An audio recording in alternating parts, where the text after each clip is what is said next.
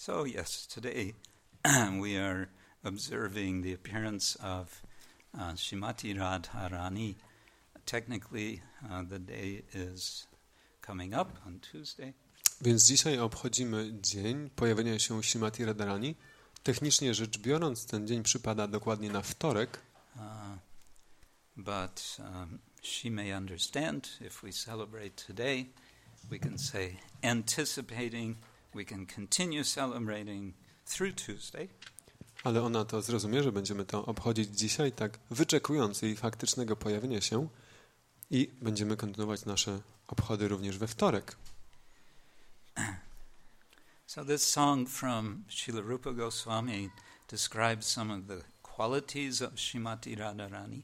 Ta pieśń Śla Rupy Goswamiego opisuje niektóre z cech Srimati Radharani. And just one point to make from it, the entire song is addressed directly to Srimati Radharani. I jedną rzecz chciałem zwrócić uwagę, że cała ta pieśń jest w sposób bezpośredni zwraca się do Srimati Radharani. And it's describing her in terms of her qualities, but her qualities are also in terms of her appearance. I ona omawia jej cechy, ale te cechy również omawia w kontekście jej pojawienia się.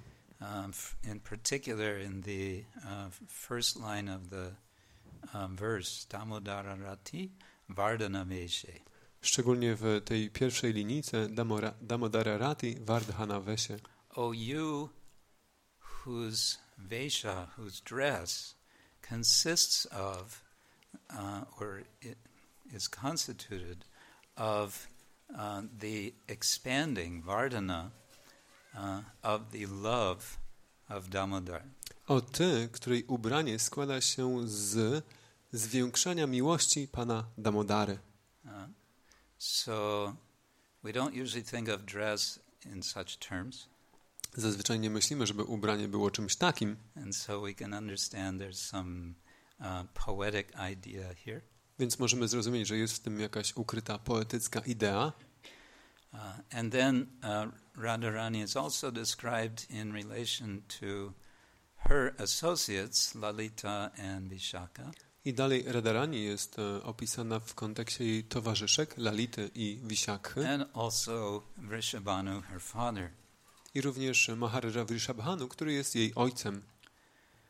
And then in the last line, she's also described in relation to two sages, Sanaka and Sanatana. I dalej w ostatniej linijce jest ona opisana w odniesieniu do dwóch mędrców, Sanaki i Sanatany. It may be, because this is Rupa Goswami's song, that with Sanatana he has in mind his older brother. Może też tak być, że mówiąc o Sanatanie, on ma na myśli swojego starszego brata, gdyż pisze to Rupa Goswami, jego bratem jest Sanatan. Or from the four Kumaras, two of the Kumaras, Sanaka and Sanatana. Albo też może mieć na myśli dwóch z czterech Kumarów, Sanakę i Sanatanę. Or both. Albo też może mieć na myśli obydwu. But we may say that the sort of crucial point, if you like, of the song is Karunam Kuru. Karunam Kuru Mayi. Please, Kuru means to make or to do. Please, we would say in English, be merciful. But it's actually an active idea. Do mercy. I tutaj takim kluczowym zwrotem jest Karunam Kurumai, czyli jest to taka prośba o miłosierdzie, ale to nie tylko prośba o współczucie, ale jest to taki zwrot wyrażający czynność czy aktywność, żeby tak przejawić to, przejaw współczucie do mnie. So when we think of Radharani, we think of her compassion. Kiedy myślimy o Radharani, myślimy o jej współczuciu. When we think of Krishna, we might think of Krishna's opulences. He is all-powerful, He's famous for having 6 opulences. Kiedy myślimy o Krysznie, on jest sławny z tego, że posiada 6 bogactw. And these are all very wonderful, but we don't think of them as very approachable. I one wszystkie są bardzo wspaniałe, ale wydają się być dla nas nieosiągalne. So the approachability of Krishna is very much invested in Srimati Radharani. Więc ta możliwość bycia osiąganym Kryszny jest w dużym stopniu właśnie powierzona czy umiejscowiona w Srimati Radharani. And that is why she is essential for us who are aspiring to approach Krishna. I właśnie dlatego ona jest tak zasadnicza dla nas, którzy aspirujemy, żeby zbliżyć się do Kryszny. Srila Prabhupada expressed this in this poem which he wrote just at the time of his arrival to America. Śrila Prabhupada wyraził to również w pieśni, którą napisał dokładnie w momencie swojego przybycia do Ameryki. Krishna tava punya hobe bai, e punya karibe jabe, Radharani kusi habe, dhruva ati boli tomatai. He says, your good fortune, your punya, O brother, there's one way to get your good fortune, or to get, yes, your good fortune. Mówi, że O brother or O brothers? Either, brother or brothers. On mówi, że o bracia czy o bracie jest tylko jeden sposób, żeby naprawdę osiągnąć pomyślność i dobry los. E punya koribe jabe, you can make yourself fortunate. Radharani kushi have, when Radharani becomes pleased. O bracia, możecie osiągnąć szczęście, czy sprawić sobie ten dobry los wtedy, jeśli Radharani będzie z was zadowolona. So then the question becomes how to please Srimati Radharani. Więc zatem pojawia się pytanie, to jak zadowolić Srimati Radharani? How to make Radharani happy. The word kusi in Bengali and Hindi means happy. Jak uczynić Radharani szczęśliwą? Kusi w Bengali i w Hindi oznacza właśnie bycie szczęśliwym. Because we understand she is the embodiment of the compassion of the Lord. And compassion is, what is that feeling of compassion? Dlatego, że możemy zrozumieć, ona jest ucieleśnieniem współczucia. I czym współczucia Najwyższego Pana? Czym jest to współczucie? In Bhagavad Gita, Krishna speaks about compassion. W Bhagavad Gicie Krishna mówi o współczuciu. He speaks about his own compassion. He feels also compassion. Mówi tam o swoim własnym współczuciu, bo Krishna też odczuwa współczucie. Tesham eva anukampartam aham agyanajam tama nasheham yatna bhavasto gyana dipena basvata. He's anukampa artam. The word kampa literally means shaking. Anukampa artham. Słowo kampa dosłownie oznacza drżenie. Anukampa, shaking after or ongoing shaking. Anukampa oznacza drżenie po, czy takie ciągłe drżenie, czy suggesting a strong emotion. Co wskazuje na bardzo silne emocje. And Krishna is saying, Tesham eva anukampa artam, out of or for, with the purpose, with the value, with the aim of compassion, showing compassion for them. For who? For the devotees. Więc Krishna tam mówi, że mając na celu właśnie ukazanie tego współczucia anukampartham. Dla kogo? Dla wielbicieli. For them I illuminate, I remove, I destroy the darkness which is in their hearts. Dla nich ja usuwam tę ciemność w ich sercach. Oświecam ich. Which is the result of ignorance. Ciemność jest rezultatem ignorancji. And I illuminate their hearts, Jnana Deepa, with the light of knowledge. Ja rozświetlam ich serca Jnana Deepa, światłem wiedzy. So that sense of compassion that Krishna speaks of is a feeling to help those who are in ignorance and who are therefore suffering. Więc to uczucie współczuci Krishna ma wobec tych, którzy są w ignorancji i z tego powodu cierpią. And so that compassion is the feeling that also Srimati Radharani has, which is people are suffering. Why are they suffering? Because of ignorance. I to współczucie również odczuwa Srimati Radharani, że ludzie cierpią. Dlaczego cierpią? Bo są w ignorancji. And so the effort of devotees to help others to become relieved of their ignorance, that becomes pleasing to I dlatego Radharani. ten wysiłek, który ma na celu uwolnienie innych z tego cierpienia wynikającego z ignorancji, właśnie ten wysiłek zadowala Pana. And that is expressed by Srila Prabhupada in the rest of that prayer. And that's what he is planning to do. I właśnie to Śla Prabhupada, to staje się przedmiotem tej modlitwy Śla Prabhupada, gdyż właśnie on pisze o tym, że zamierza to robić. And how is he going to do it? First of all, he's going to take shelter of his spiritual master, Srila Bhaktisiddhanta Thakur. A jak on będzie to robił? Przede wszystkim przyjmuje najpierw schronienie swojego mistrza duchowego, Śla Bhaktisiddhanty Saraswatiego Thakura. And he's going to take very seriously the desire of his guru to spread Krishna consciousness, to spread the chanting of the holy name all over the world. I bardzo poważnie przyjmuje pragnienie swojego guru, jego misję, którą jest, żeby rozprzestrzenić to intonowanie Hare Krishna na cały świat.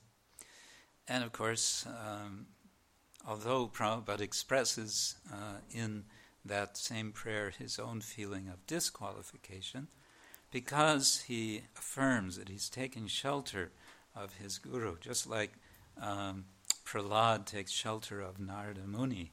Therefore he has hope and anticipation of success.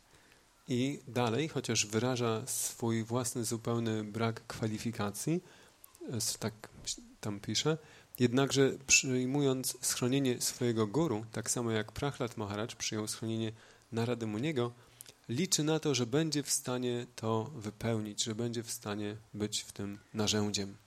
And that acceptance on Prabhupada's part of that desire of his guru is a choice which he makes, which he has made. I to przyjęcie schronienia swoim guru jest wyborem, którego Śla Prabhupada właśnie tam dokonuje. Later, Srila Prabhupada would say so many times, because people would appreciate the success that Srila Prabhupada had, Prabhupada would then give all of the credit to his guru. I później, jak ludzie doceniali cały sukces, który Śla Prabhupada osiągnął, to kiedykolwiek tak było, Śla Prabhupada przypisywał wszystkie zasługi swojemu guru.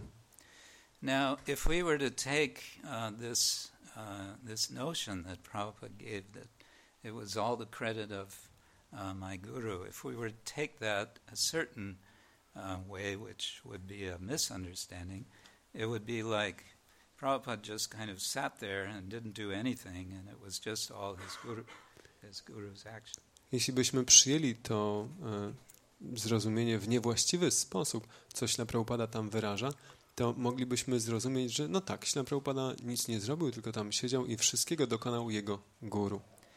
But we know that that's not at all what happened. Quite the opposite. Ale wiemy, że wcale tak nie było, że było wręcz odwrotnie. Prabhupada made a choice. I'm going to follow the order of my guru. I'm going to, with great determination, with all determination, take shelter of him, take shelter of Krishna, take shelter of Radharani.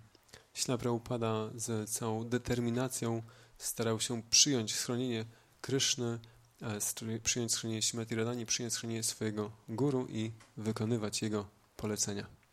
And so we understand credit also goes to Srila Prabhupada for what he accomplished. Więc dlatego rozumiemy, że też zasługi należą się Śrila Prabhupadzie za to wszystko, czego dokonał. And again, Prabhupada is remembering Prahlad's mood of taking shelter of Narada Muni. I Śrila Prabhupada znowu przypomina tam, czy tak, przywołuje ten nastrój Prahlada, kiedy przyjął schronienie guru. Now, if we Narada remember, Muniego. we may remember from Brihad Bhagavatamrita, there's a kind of progression of devotees in terms of the reception of the Lord's mercy. Tak jak pamiętamy może z Brihad Bhagavatamrity, jest pewna gradacja wielbicieli, jeśli chodzi o ich poziom czy stopień przyjmowania łaski Najwyższego Pana.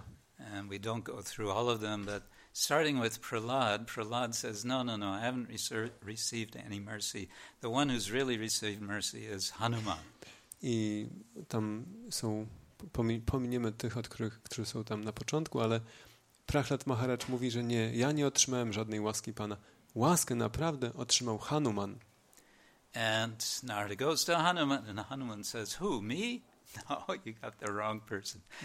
Dalej Narada idzie do Hanumana i Hanuman mówi, kto? Ja? Nie, pytasz niewłaściwą osobę. No, it's the Pandavas. They received the Lord's To mercy. Pandawowie, oni otrzymali łaskę Pana. So Narada goes to the Pandavas. They say the same thing, and they point to the Yadavas. Narada, It's the Yadavas. They have received. Narada udaje się do Pandawów, mówi, nie, my nie. Jadawowie, oni otrzymali łaskę Pana. And the Yadavas say, well, actually, the one who's really gotten the Lord's mercy is his dear friend Uddhava. Jadawowie mówią, że nie. Tak naprawdę tym, kto otrzymał łaskę Pana, jest drogi przyjaciel Pana, Uddhava. And of course, each of them are giving reasons why this is the case. I oczywiście wszyscy z nich przedstawiają powody, dlaczego tak uważają. Well, when Narada meets Uddhava, we know what happens. He says, what? Are you kidding? Not me. It's the residents of Vrindavan. It's the gopis. They have received the Lord's mercy. Kiedy Narada spotyka Uddhavę, to wiemy, co Uddhava mówi, że co? Ja? Nie, ja nie otrzymałem łaski. To gopi, pasterki Vrindavany. One mają łaskę Pana. And he should know, because it was Krishna who sent Uddhava to Vrindavan with a message. And what happened when he got there? I powinniśmy o tym wiedzieć, dlatego że wiemy, co się stało, kiedy Krishna wysłał Uddhavę z posłaniem do Vrindavan i wiemy, co się wtedy wydarzyło. He witnessed the incredibly intense devotion of all the residents, and in particular the gopis. Uddhava mógł doświadczyć tego nadzwyczajnego i intensywnego oddania wszystkich wielbicieli, szczególnie gopi. And then we find out that among the gopis there is one gopi who is not mentioned by name in the Srimad Bhagavatam, but a certain gopi is mentioned. I dalej dowiadujemy się, że spośród wszystkich gopi jest pewna jedna wyjątkowa gopi, której imię nie jest wspomniane w Bhagavatam. She is alluded to through a word which sounds similar to her name. Której imię jest tak wskazywane poprzez inne, przypominające jej imię i nazwy.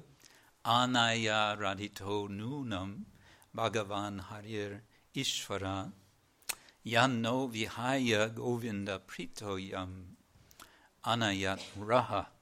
The gopis, while looking for Krishna because he's disappeared, come upon some evidence. Że gopi, szukając Kryszny, znalazły pewne poszlaki. Ushnaki, in the form of footprints, two sets of footprints. W postaci odcisków stóp, dwóch zestawów, czy tak dwóch par odcisków stóp. And they surmise, they understand from this, that one gopi has worshipped Krishna, Aradhita, very nicely, and that gopi is now with Krishna. I one dzięki temu zrozumiały, że jedna z tych gopi wielbiła Krysznę wspaniale, Aradhita, i że teraz ta jedna gopi musi być z Kryszną. And the reason she's identified as the best of the gopis is because she has the deepest love for Krishna. I dlaczego ona jest uznana jako właśnie ta najlepsza z gopi, której Kryszna nie porzucił, to dlatego, że ma największą miłość do Kryszny. And that is described as Mahabhava. There's bhava, which means emotion, and there's Mahabhava, great emotion. Jest to opisane jako Mahabhava. Bhava oznacza emocje, Mahabhava oznacza wielką emocję. And if there's one thing we understand about this Mahabhava, it's that it's something we're never going to experience, because that's reserved for Radharani. Jeśli jest jedna rzecz, którą moglibyśmy zrozumieć na temat Mahabhawy, to jest to, że nigdy tego nie doświadczymy, że te emocje, czy ta emocja jest zarezerwowana dla Śrimati Radharani. But accompanying her emotion, or integral to her emotion of Mahabhava, is her karuna, her compassion. Ale taką częścią nieodłączną z jej Mahabhava, z jej wielkim uczuciem, jest jej karuna, jest jej miłosierdzie. And therefore it's said again about the body of Srimati Radharani, it is described as karuna vidravada deha, as a body which melts with karuna. I dlatego jest też jej ciało opisane jako karuna vidravana deha, czyli ciało, które się rozpływa od współczucia czy miłosierdzia. So what sort of body is that would melt with compassion? Więc jakiego to rodzaju może być ciało, które się rozpływa ze współczucia? That may be difficult to imagine. Ciężko nam może to być sobie wyobrazić. But we get help. Ale otrzymujemy tu pewną pomoc. And how do we get help? A w jaki sposób? In the form of Sri Chaitanya Mahaprabhu. W postaci Sri Chaitanya Mahaprabhu. Sri Chaitanya Mahaprabhu is that form of Krishna in the mood of Srimati Radharani. Sri Chaitanya Mahaprabhu jest właśnie tą postacią Kryszny w nastroju Srimati Radharani, which is constantly melting with compassion. Który bezustannie rozpływa się ze współczucia. So when we are following Sri Chaitanya Mahaprabhu, who directs us to chant the Hare Krishna Maha Mantra, więc kiedy podążamy za Sri Chaitanya Mahaprabhu, który kieruje nas i instruuje nas o intonowaniu Hare Krishna mantry, we're calling to Krishna. W ten sposób nawołujemy Krysznę. And we're also calling to Radha. I nawołujemy również Radhę. I like to remind devotees that the Hare Krishna Maha Mantra has 16 words. 8 of them are of Srimati Radharani. It's one way to understand Hare. Chciałbym przypomnieć wam, wielbicielom, że intonujemy Mahamantrę Hare Krishna, która składa się z 16 imion i 8 z tych imion jest z formą zwracania się do Srimati Radharani, Hare. Hare is the vocative form of Hari, which means the Lord, and simultaneously it's the vocative form of Hara, which is referring to Radharani. Hari to jest forma wołacza imienia Hari, najwyższego Pana, ale również jednocześnie jest to wołacz imienia Hara, imienia Srimati Radharani. So you can keep this in mind as you are chanting the Hare Krishna Maha Mantra. Więc możecie o tym pamiętać, kiedy intonujecie Hare Krishna Maha Mantrę. Hare Krishna, Hare Krishna, Krishna Krishna, Hare Hare, Hare Rama, Hare Rama, Rama Rama, Hare Hare. And like Srila Rupa Goswami, we can beg Srimati Radharani, Karunam Kuru Mayi Karunabharite. Please bestow your mercy upon me, but how to do that if we can extend her mercy to others. That is our success, and that will make Srimati Radharani Kusi, happy.